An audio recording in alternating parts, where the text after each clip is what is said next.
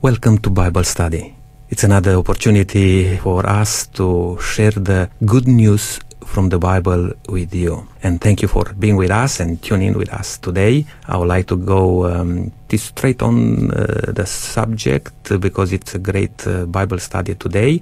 But I would like to just welcome again the panel and thank them for taking time to come with us on the radio and share the good news with all of us. Thank you, Helen, for coming today again. Thank you. Good to be here. Thanks, Nick. And Lydia, thank you for coming. Good to be here. And thank you, Len, always prepared and ready to guide us through. And thank you for leading today again. Hi, listeners. We have recently been studying the issues around the theme preparation for the end time. This week we're dealing with something that has been the subject of much discussion through the years, and we hope to give you a clearer understanding about what actually is the mark of the beast and the seal of God.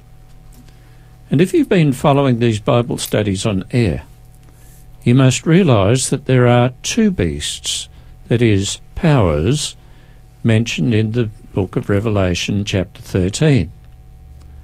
The first is a power that is the successor of the Babylonian, Medo-Persian, Greek and Roman empires. The first beast has been identified as the papacy, or the Roman Catholic Church system, acting under the control and authority of satanic influences. The mark of the beast is to do with this very same power. The title of this week's study indicates two opposites, contrasts. On one hand is the seal of God, and on the other is the mark of the beast. Is the mark of the beast a tattoo, a credit card number, a barcode, or a microchip embedded under the skin? And what is the seal of God? Today you will hear what the Bible says about these subjects, so stay tuned. Thank you, Len. That's a very important topic that we're discussing today. So I think before we start, listeners, let's just have a word of prayer. It's important that we have the Holy Spirit enlighten us as we go through the Word. Loving Heavenly Father, Lord, we are so grateful that we can study your Word. And Lord, we need to study it in truth. Father, we can't do this on our own. We need the interpretation from the Holy Spirit, that the words that come from our mouth today will be pleasing to you. I pray for wisdom, Father, as we discuss these important topics, and I pray that everyone listening, that their hearts will be in tune with you, Lord, ready to stand for the truth. I pray these things through the glory of Jesus. Amen. Amen. Well, the first thing we're going to look at today is the seal of God. What was one of the signs by which God's people were identified? Well, let me read from Genesis, the book of Genesis, chapter 17, 9 to 11, right back there at the beginning. It says, "And God said unto Abraham, Thou shalt keep my covenant, therefore, thou and thy seed after thee in their generations. This is the covenant which ye shall keep between me and you and thy seed after thee. Every man-child among you shall be circumcised, and you shall circumcise the flesh of your foreskin, and it shall be a token of the covenant betwixt me and you." So they were going to be identified by circumcision, because that was a practice that was going to separate God's people from the heathen neighbours around about. And in Abraham's day, this was essential to develop a people that were purely worshipping a true God. All right, thank you. Lydia, there was a second sign. And what was the second sign by which God's people were identified? If we read in Exodus chapter 31, verse 13 and 17, we can identify the second sign. And it says like this: "You must observe the Sabbaths. This will be a sign between me and you for the generations to come, so you may know that I am the Lord who makes you holy." And in verse 17, "It will be a sign between me and the Israelites forever, for in 6 days the Lord made the heavens and the earth, and on the seventh day he abstained from work and rested. So there were these two signs, circumcision and Sabbath keeping. And if you could go back in a time machine, back to those days, you would find that the Israelites kept the Sabbath, which Lydia just read, shall be kept forever, and those people would have been circumcised as well. Helen, would you mind to read Ezekiel chapter 20 and 2 verses, verse 12 and verse 20, and just tell us what that says? Okay, here we are, Ezekiel 20, verse 12 says, Moreover also I gave them my Sabbaths, to be a sign between me and them, that they might know that I am the Lord that sanctified thee.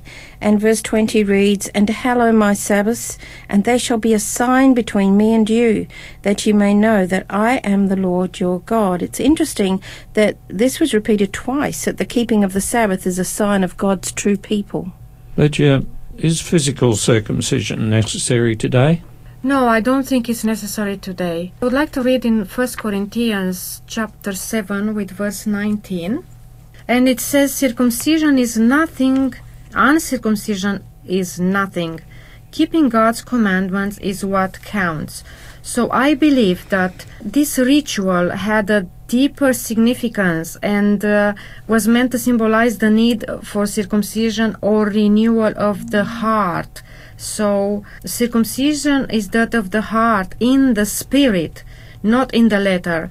And actually Paul says that circumcision is no longer important and that it is faith working through love and keeping the commandments of God that really matter in our days. Yeah, of course, some people still have their male children circumcised, and there's probably a very good reason for that.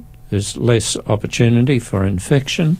Yes. And so, but it's not necessary in these times for children to be circumcised. I was actually very, let's say, surprised that when I gave birth to my sons, one of the doctors asked me if I would like my boys to be circumcised.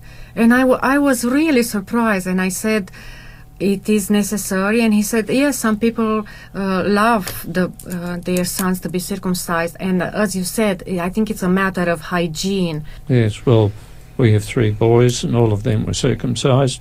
Well, you know, Lydia referred to something there, Helen, about circumcision of the heart, and this is an expression we find in Deuteronomy chapter 30, verse 6. Would you like to read that verse and comment? Thank you. Deuteronomy 30 verse 6 says, And the Lord thy God will circumcise thine heart, and the heart of thy seed, to love the Lord thy God with all thine heart, and with all thy soul, that thou mayest live.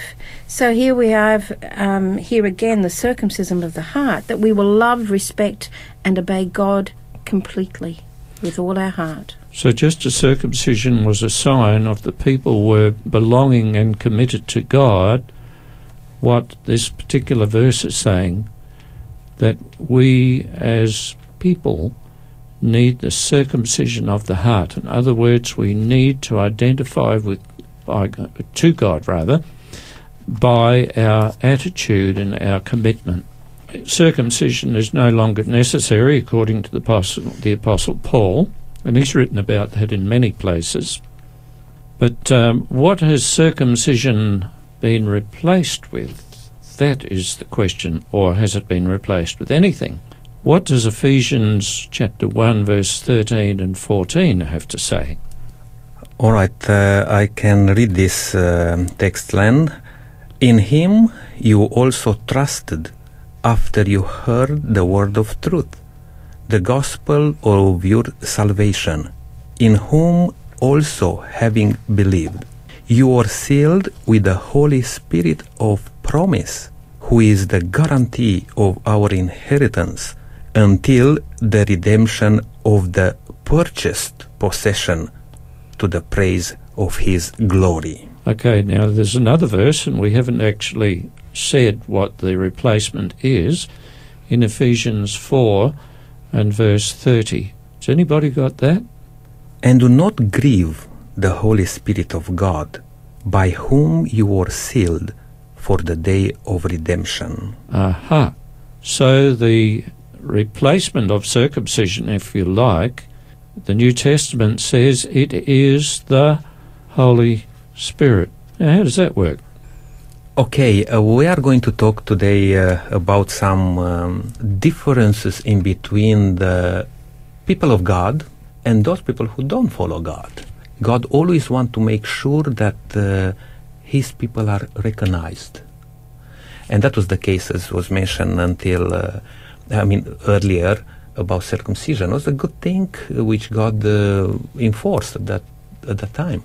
But I've been asked just this past week about baptism and why baptism is necessary. A lady asked me, it's okay to be baptized again because she was baptized as a baby, but she wants to recommit herself to God to be baptized.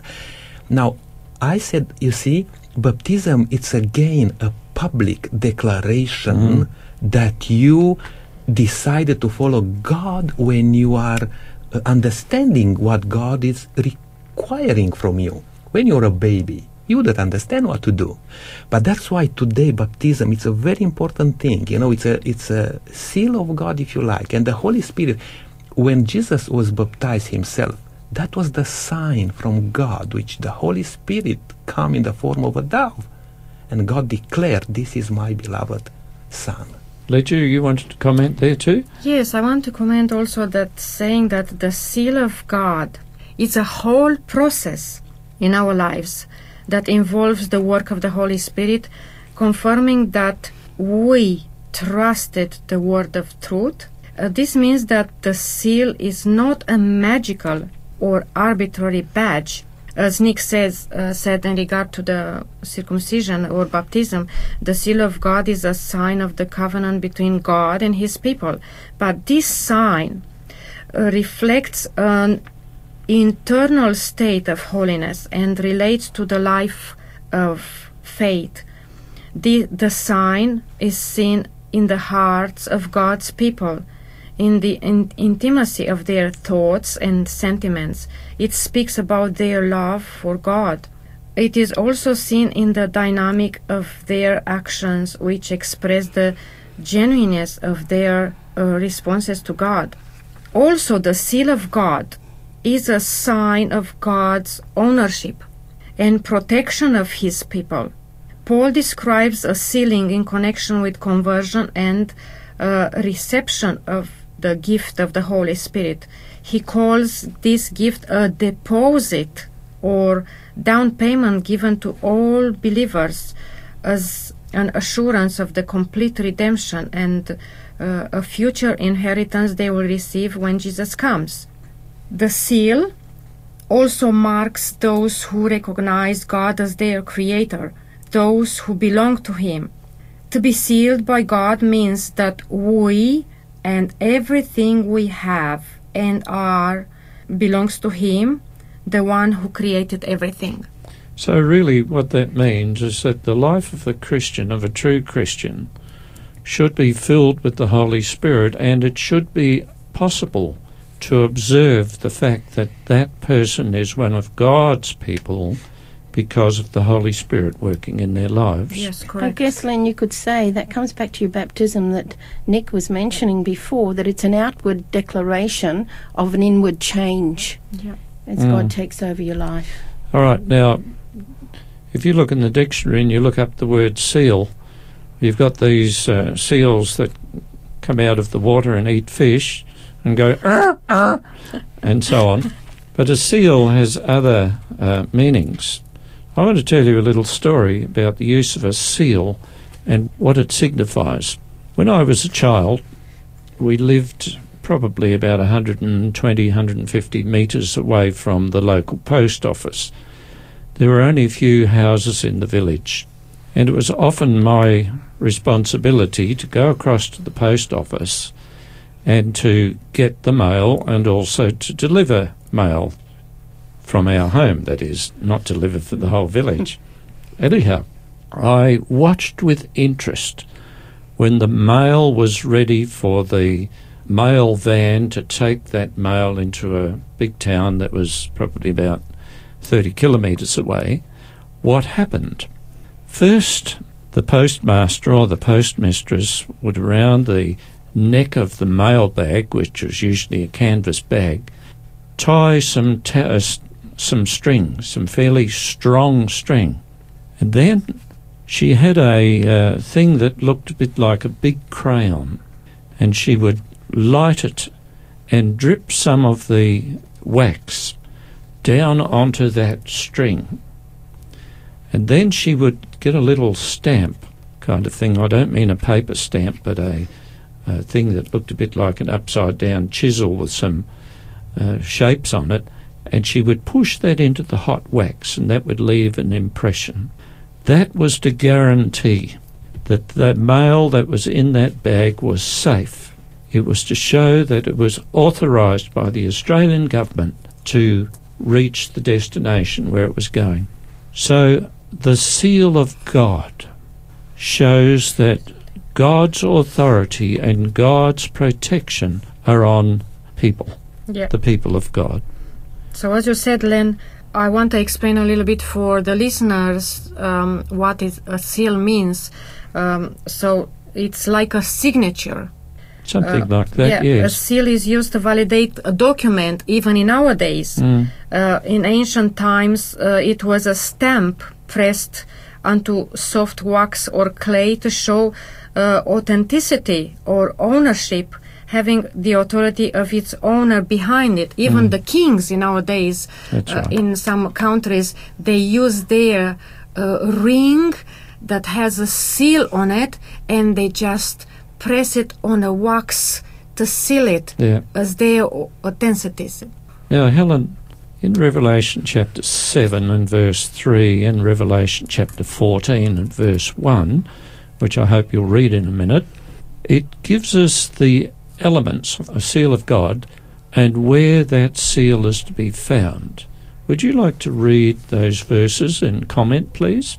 Okay, Revelation 7 verse 3 says, saying, hurt not the earth, neither the sea, nor the trees, till we have sealed the servants of God in their foreheads.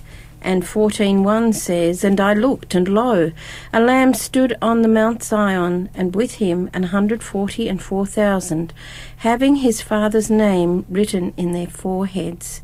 So really it's saying here the name of Christ and of the Father written in our foreheads or in our minds, you know, the intelligent part, the part where we make decision, and those in the medical profession would say the frontal lobe, where we make a decision. So that decision, of course, a baby can't make it, but as you get older and you get more mature and you learn about these, you can make decisions. And I believe that's the seal of God. We accept him into our life. We want to follow him completely, and the Father will seal or put a seal that the angels, by the way, can see. We can't see it on people, although we can see by their actions, but we won't physically see the seal or that mark of the beast either, but the angels can see it. And also I'd like to add that we have to keep in mind that there is a great controversy in between God and evil. Absolutely. And why it's important then, because sometimes we ask, why it's important to know about those seals? Why? I mean, we're serving God and that's it. But now, some people give allegiance to a different master. And that's what we need to make clear in our own life.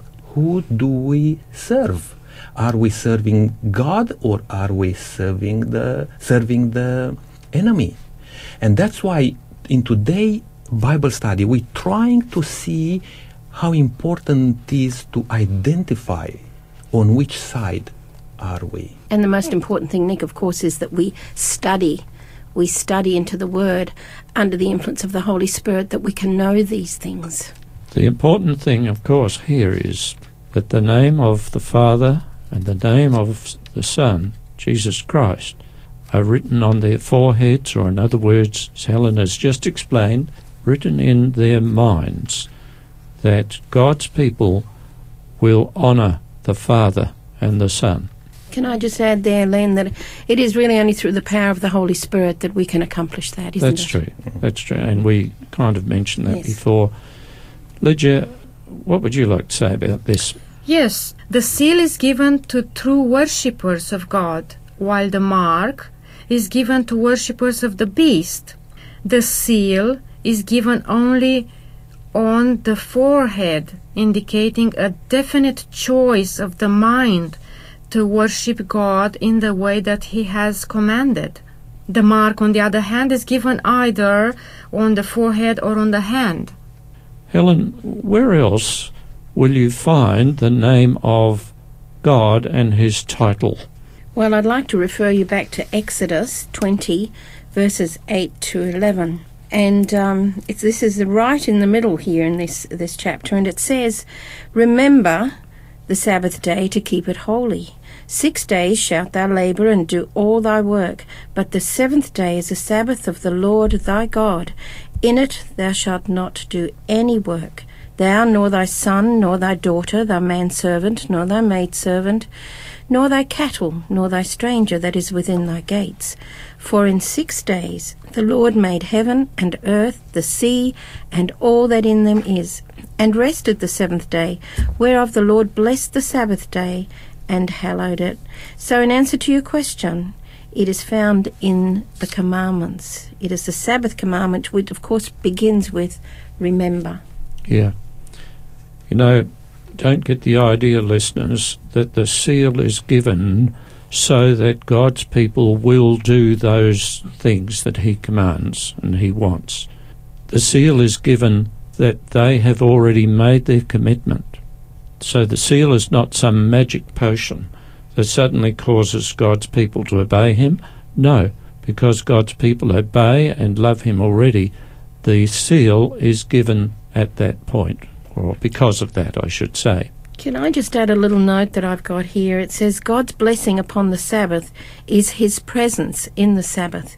He who keeps the Sabbath has God's presence in the heart, and all who have His presence will delight to keep the Sabbath. Okay, now in the book of Revelation, which we've been dealing with quite a bit, it talks about God's people at the end times. And Revelation 14 verse 12 says, "This calls for patient endurance on the part of the saints." The saints are God's people, and this is what it says about them: "who obey God's commandments and remain faithful to Jesus," or have the faith of Jesus, some versions put it. So God's people, according to this verse, are people who obey Him and who accept the sacrifice of Jesus on their behalf. Well, you were talking about the fact that God's name and title is given in the Sabbath commandment. We can quite happily conclude that Sabbath keeping, which is a part of obeying God, is part of the seal of God. What would you say about that, Helen? I would agree wholeheartedly, Len. Yes, the Sabbath is a true day of worship because God instituted it, and like the rest of the commandments, it has never ever been changed. No. But there are two aspects of the seal of God. There's the Holy Spirit in one's life and honouring God by keeping the true Sabbath along with the other 9 commandments. Nick, what's your opinion about the seal of God belonging to those who worship on the false Sabbath, the Sunday, yet who claim to be filled with the Holy Spirit? Len, just before I will answer that question, I would like to just add a little bit more on that aspect of keeping Sabbath. Because there will be many people who will say, oh, yeah, I keep the Sabbath and I worship God on the Sabbath day, and that Sabbath may be on a different day, as the Bible puts it. And that's why it's very important to identify God's Sabbath.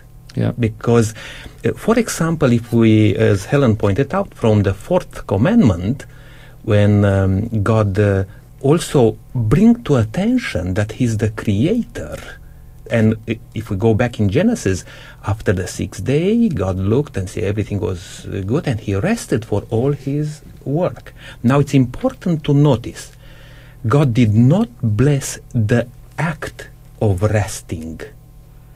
He blessed the day itself. Right. That's a very important thing, because many people will say, yeah, I worship God and I keep the Sabbath. Which, lots of people say it doesn't matter which day, as long as you rest in the Lord. But actually here is very clear for us that God blessed the day.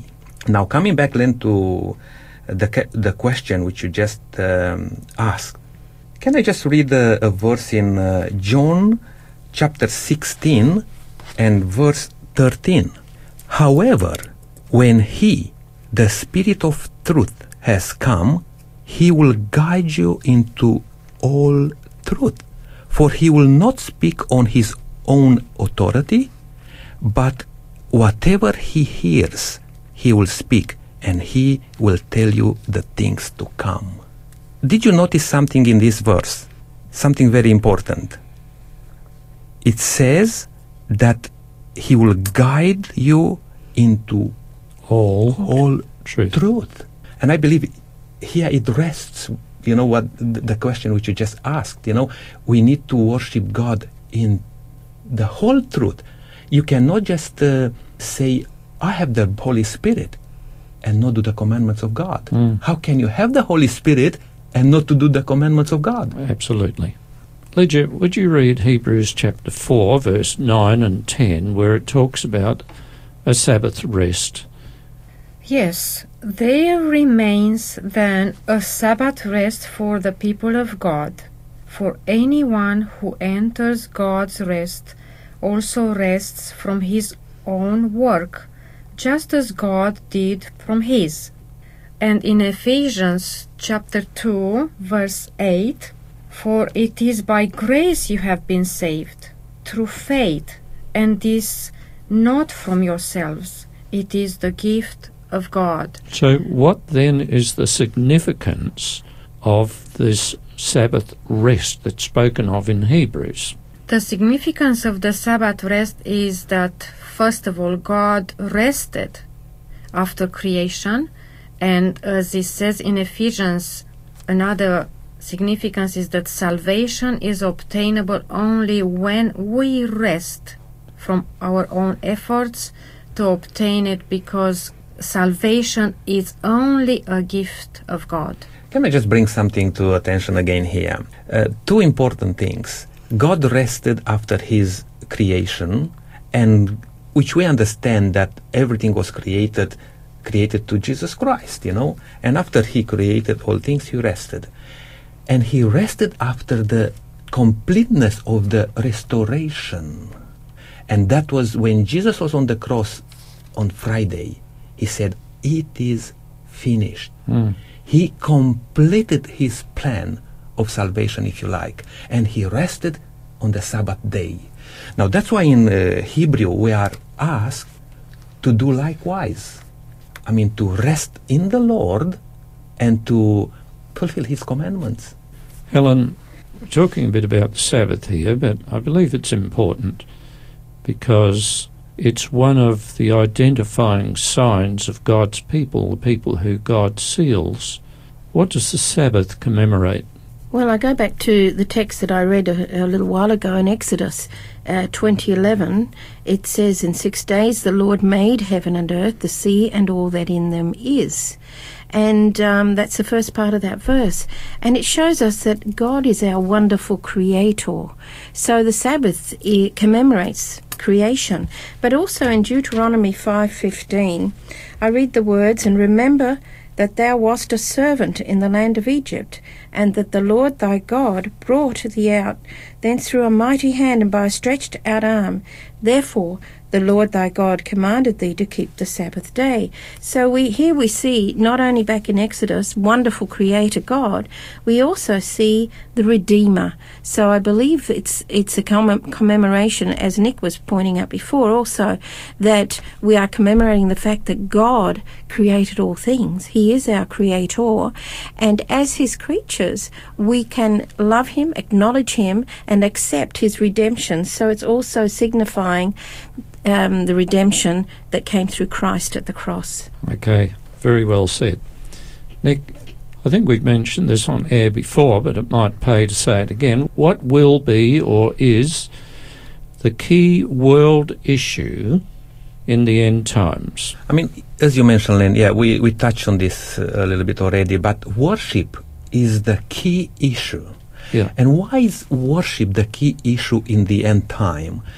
Because God is prompting us and asking us to worship the true God. If you love me, you keep my commandments. That's a form of worship.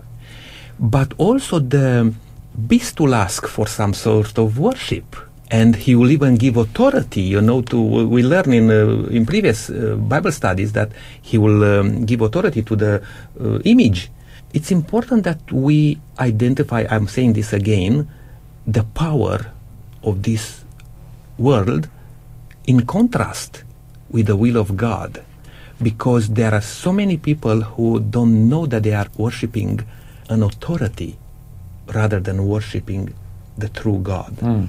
Well, praise God that people have a chance now, even by listening to this discussion today, to understand and to learn, and therefore make a wise decision as to who we're going to give allegiance to in the end of time. Yeah, we must remember that the Bible is God's book.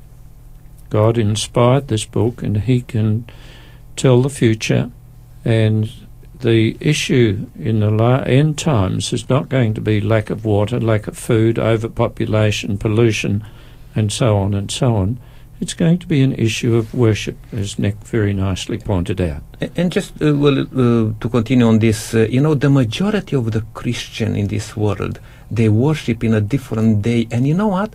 The authority which instituted that day recognized it, as you just pointed out, Len, a bit earlier, that they have the authority. With their authority, people are worshipping on the false day. But most people, Nick, you will agree, that do worship on another day, most people aren't even aware of that. I wasn't aware of it. I was a Sunday keeper for many, many years. I was brought up as a Sunday keeper, and I didn't know that that wasn't the right day.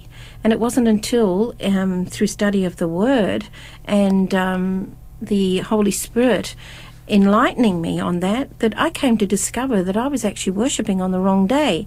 At that point, I then had to make a decision. And of course, my decision was to give my allegiance to God and keep His true Sabbath.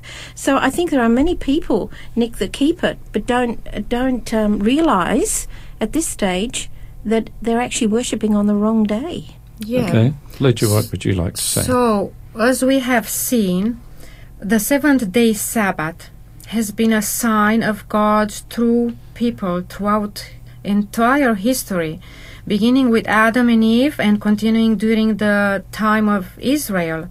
We also see it perpetuated in the New Testament church with the practice of Jesus and the apostles, and as a distinguishing sign of God's last day people who keep the commandments of God and the faith of Jesus. Okay, well, we're going to change gear now. We've been talking about the seal of God so far, and now we're going to consider the other aspect, the mark of the beast. Helen, could you tell us what the difference is between a seal and a mark? Yeah, some people can say they're one and the same, but if you look at it, a seal shows ownership, protection, and authority, whereas a mark is more like a logo. It shows where it's from. For example, the badges on a car, that sort of thing. Right.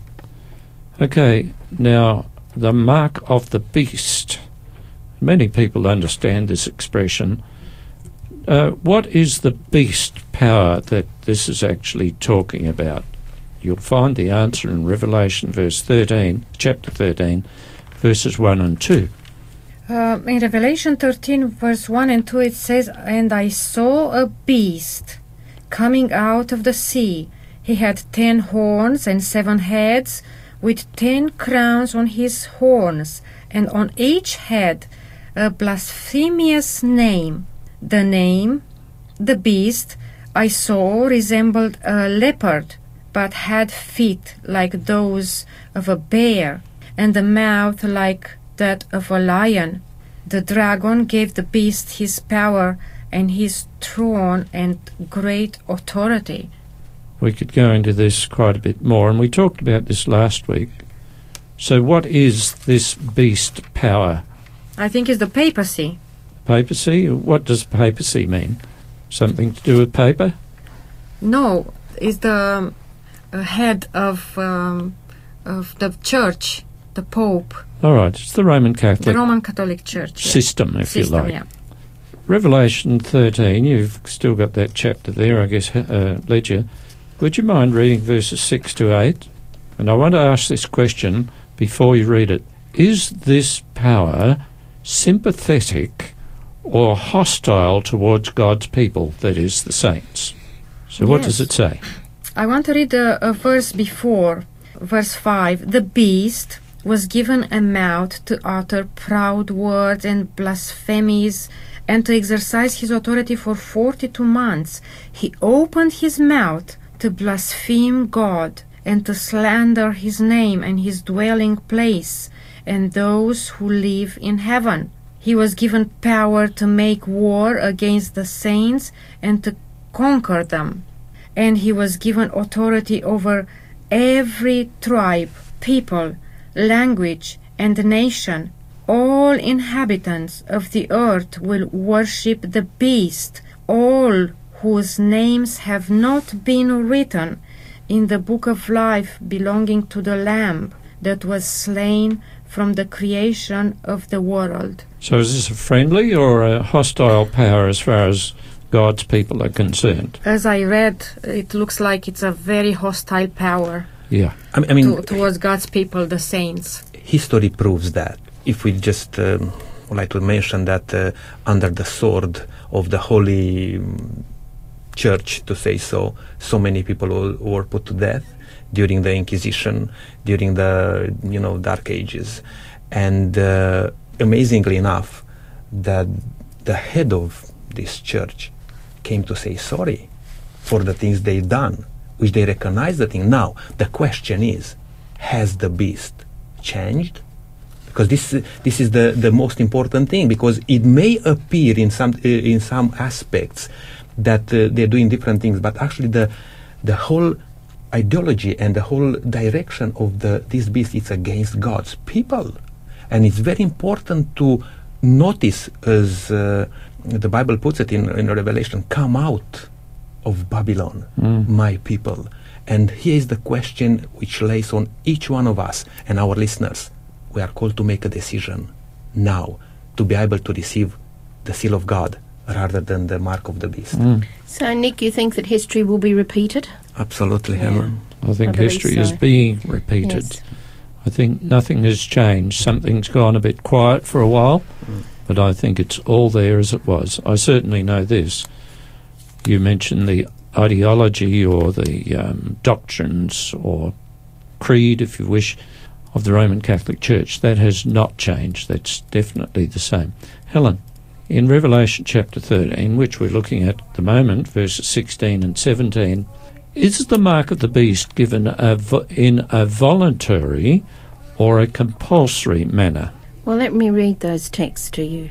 Revelation 13, 16 and 17 says, "And he causes all, both small and great, rich and poor, free and bond, to receive a mark in their right hand or in their foreheads, that no man might buy or sell, save he that had the mark, or the name of the beast, or the number of his name." It's interesting, if you look at that first part, he causes.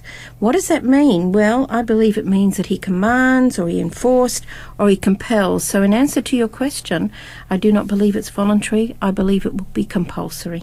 Yes, and it says in my Bible, he forced everyone, small and great, so on and so on. Now, you read it, but we need to highlight this. Where is the mark of the beast highlighted? Not highlighted, located.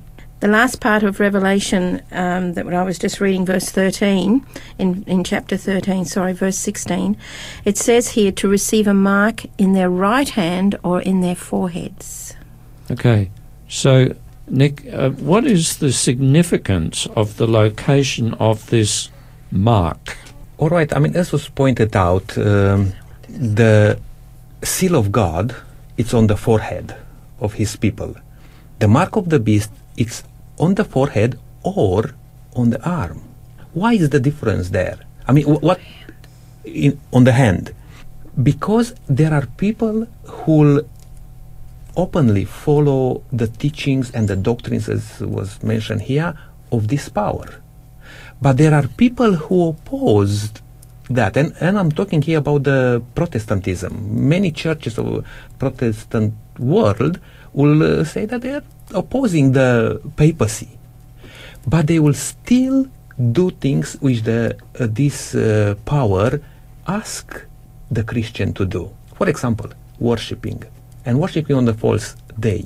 The majority of the Christians are worshipping on the wrong day, the false Sabbath. And it's interesting that the head of this church asked these people to come back home to the mother church, you rebellious daughters. Why? Because how can you say that you are against this power and still do what they ask you to do?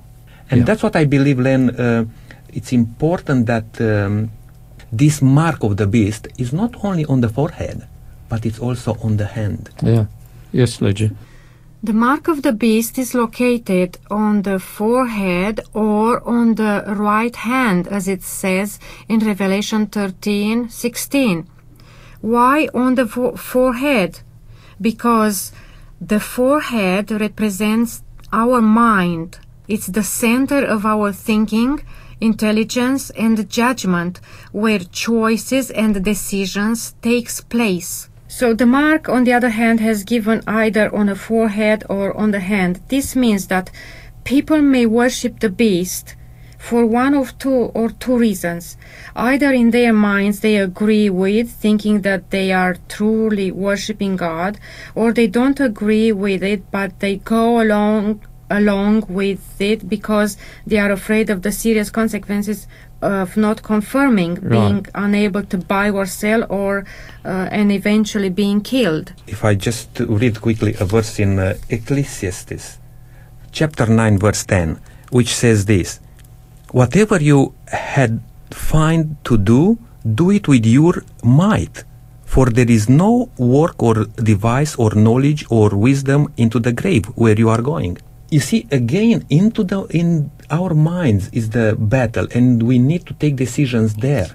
And that's why it's important that people recognize that even if they would like to accept it or not, they're still taking decisions for the good or for the bad. I mean, to worship God or to worship the false power of this world. I said earlier in the program what some people regard the mark of the beast as being. Some think it's a credit card, some think it's a microchip, some think it's a tattoo, and so on and so on. Helen, what is the mark of the beast? Right, I think that's all what we're really waiting to hear, isn't it? Daniel 7:25, great prophetic book. It says, "And he shall speak great words against the Most High, shall wear out the saints of the Most High, and think to change times and laws, and they shall be given into his hand until a times, and the dividing of times."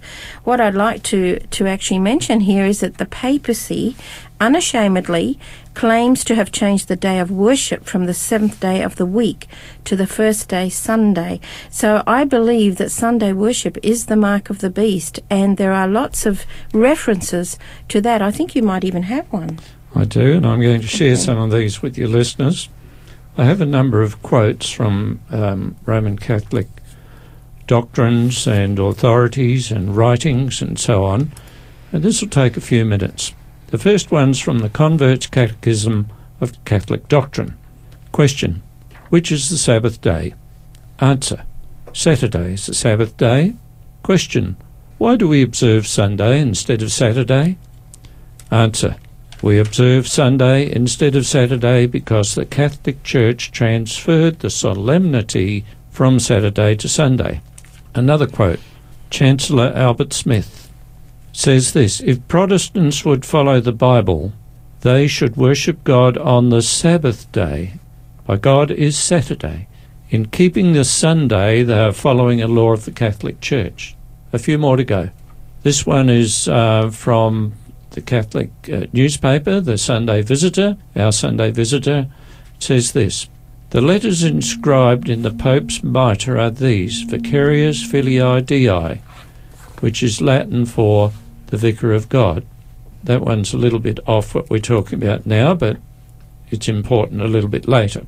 And then, of course, there's a letter from C.F. Thomas, Chancellor of Cardinal Gibbons.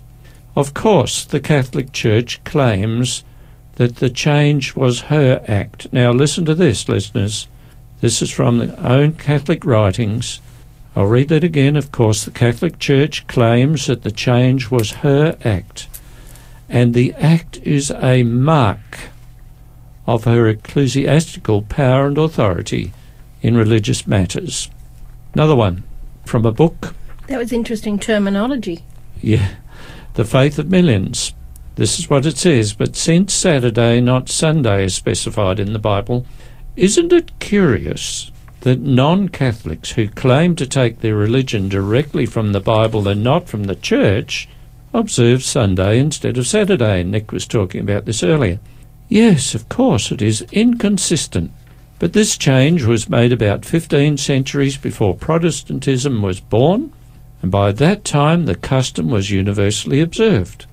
They have continued the custom, even though it rests upon the authority of the Catholic Church and not upon the explicit text in the Bible.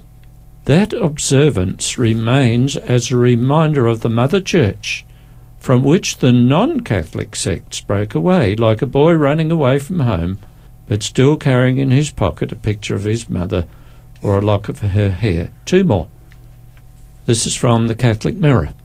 It says this: the Catholic Church, for over 1,000 years before the existence of a Protestant, by virtue of her divine mission, changed the day from Saturday to Sunday.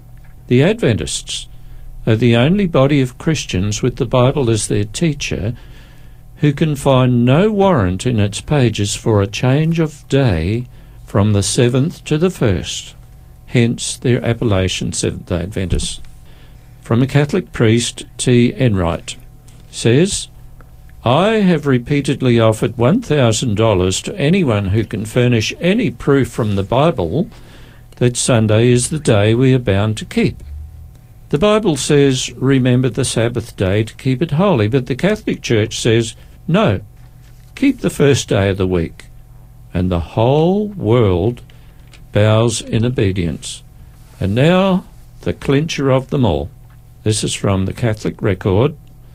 It says, the Catholic Church is above the Bible. And this transference of the Sabbath observance is proof of that fact. Helen, in Revelation 13:18, there is a specific identifying clue as to who the beast is. Would you read that, please? Sure will. It says, here is wisdom, let him that hath understanding count the number of the beast, for it is the number of a man, and his number is 666. Well, that's interesting, isn't it? Because I think most people even today know that the number 666 is the devil's number. And we can actually apply that number to the title of the Pope. But let me just warn here, because we could actually probably do this with several others as well. Of course. But this is one of the identifying marks. And if you look at the Pope's title, Vicaribus Filii Dei, and you use Roman numbering system, you will find that it actually adds up to 666. Yeah. Very, very interesting. Yeah. And also, if you like to just know what that means, that title, that name, comes from the Latin word, and you'll know in English, probably you'll explain better, but even in the Latin, it says the Vicar of Christ on earth. Yes. Yeah. Nick, in Revelation 16 verse 2, it talks about the people who receive the mark of the beast and what happens to them. What is it? Probably will be just good to read that text. Who's got the Revelation 16 verse 2? Yeah, I can read. The first angel went and poured out his bowl on the land, and ugly and painful sores broke out on the people who had the mark of the beast and worshipped his image. You see, the results are suffering and pain, and it's not only temporarily suffering, and it's eternal. Well, we're coming to that. Helen's going to read the supporting verses. Okay. All right. Let's Yes. do that, and then we can probably come to Okay. to some remarks. Helen? Okay, so Revelation 14:9 and 10a, it says, "And the third angel followed them, saying with a loud voice, If any man worship the beast and his image, and receive his mark in his forehead or in his hand, the same shall drink of the wine of the wrath of God, which is poured out without mixture into the cup of his indignation."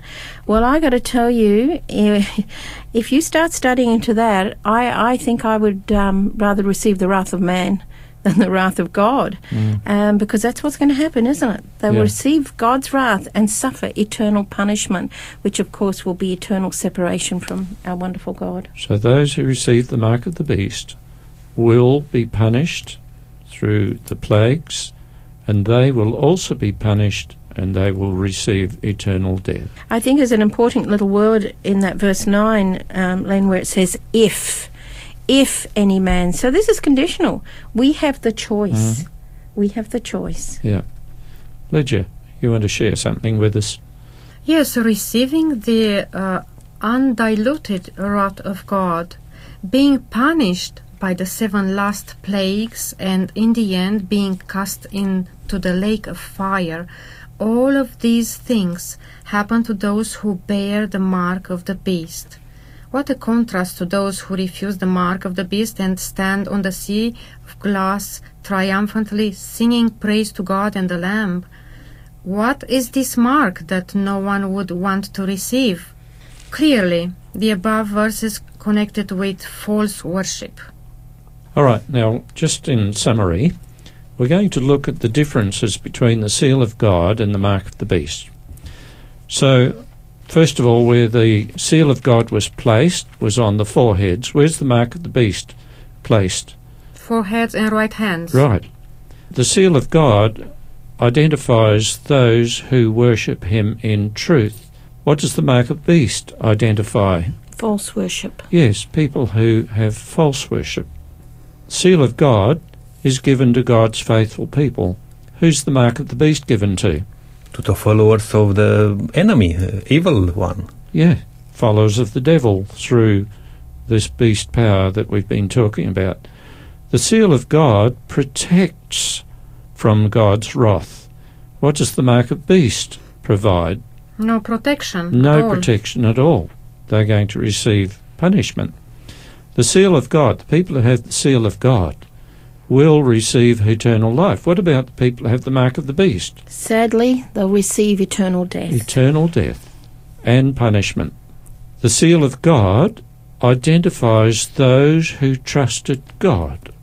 How does the mark of what does the mark of the beast identifies people as?